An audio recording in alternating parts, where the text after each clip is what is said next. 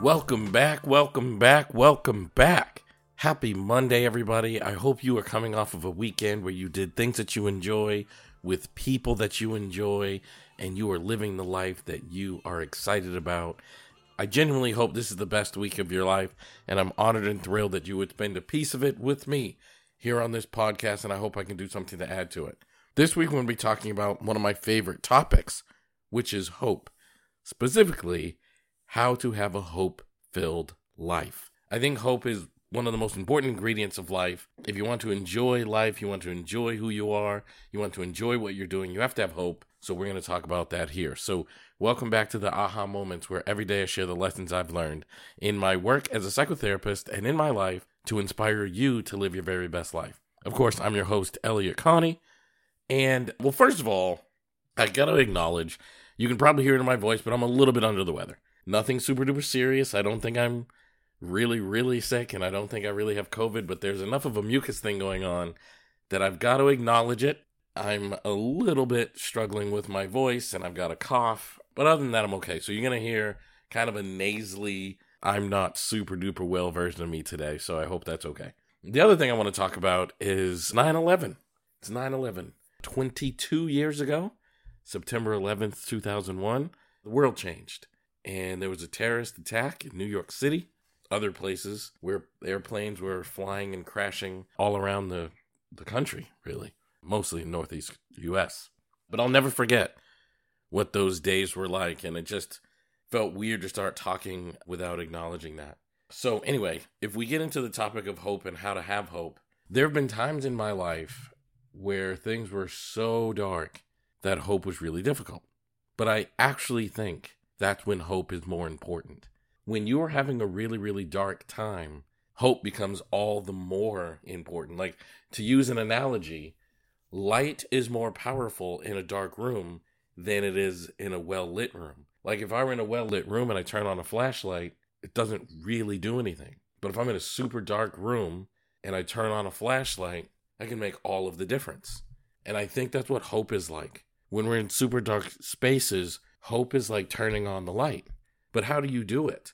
You've got to dream. You know, I was talking to somebody about this the other day. Like, I'm really pleased with where my life is and how my life is going now. My professional world is unbelievable, and I'm starting to do this new thing of stand-up comedy, and I'm having a great time doing it and getting connected to some amazing people. I travel the world.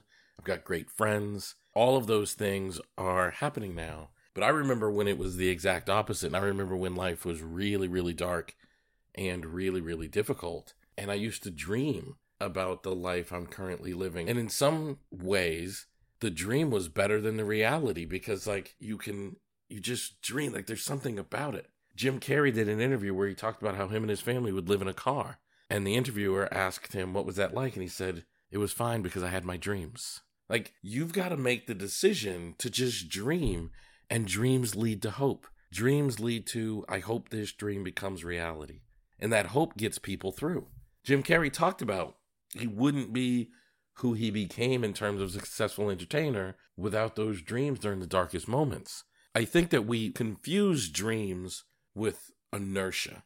And what I mean by that is, like, when things are going really well, then it's like, oh, well, it's easy for me to think of what the next step is. But a dream is like, I'm laying in the pits of difficulty, struggle, and in the pits of despair. And what keeps me going and alive is the dream that it will one day be different. And that's a skill, that's a decision, that's a process. And if you want to be successful, you have to adopt that process. So get in the habit of being a dreamer, get in the habit of being connected to things you hope for in the future, and that's the best way to manifest them. So I want you to practice dreaming. Just think about, what is the thing you hope for to happen in your future. So thanks for being here. Love you guys. Please hit that share button and share this podcast on your social media platforms, or even share it with one or two people in your life that you think could benefit from hearing this message today. And speaking of social media, please follow me on social media. Just go to @ElliotSpeaks with 2 L's and 2 T's on Facebook, Instagram, or Twitter. And you can even, or I guess the new app also, Threads, @ElliotSpeaks. Or you can just search my name, Elliot Connie, and hit that follow button. and I would love to stay engaged with you there. If you haven't done so already, please subscribe to this podcast. You can do that on any channel you love listening to podcasts, Google, Spotify, Apple, like any place you enjoy listening to podcasts. And you can become a VIP listener by subscribing on Patreon and getting access to bonus content, which includes extra episodes each week and transcriptions from each and every episode. Thank you all so much. Love you for being here. Can't wait to see you tomorrow.